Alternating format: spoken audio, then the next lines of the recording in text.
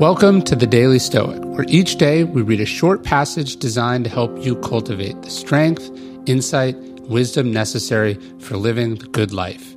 Each one of these passages is based on the 2,000-year-old philosophy that has guided some of history's greatest men and women. For more, you can visit us at dailystoic.com. The one or two words to live by. Confucius was once asked by a student if there was a single word to live by, a word that would always provide guidance and truth. He thought about it for a minute and replied with the word chew, which translates roughly into forbearance. This is interesting because Epictetus was once asked which words would help a person live a life of peace and goodness. The two words, he said, were bear and forbear.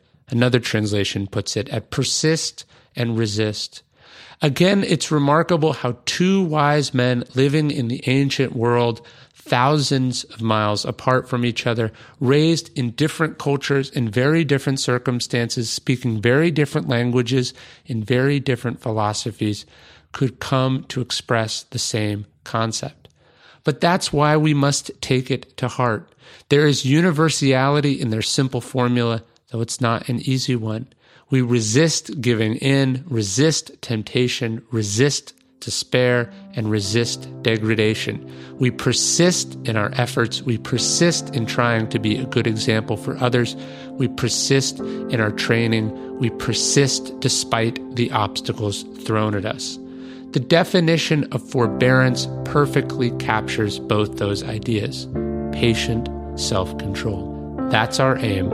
Forever and always.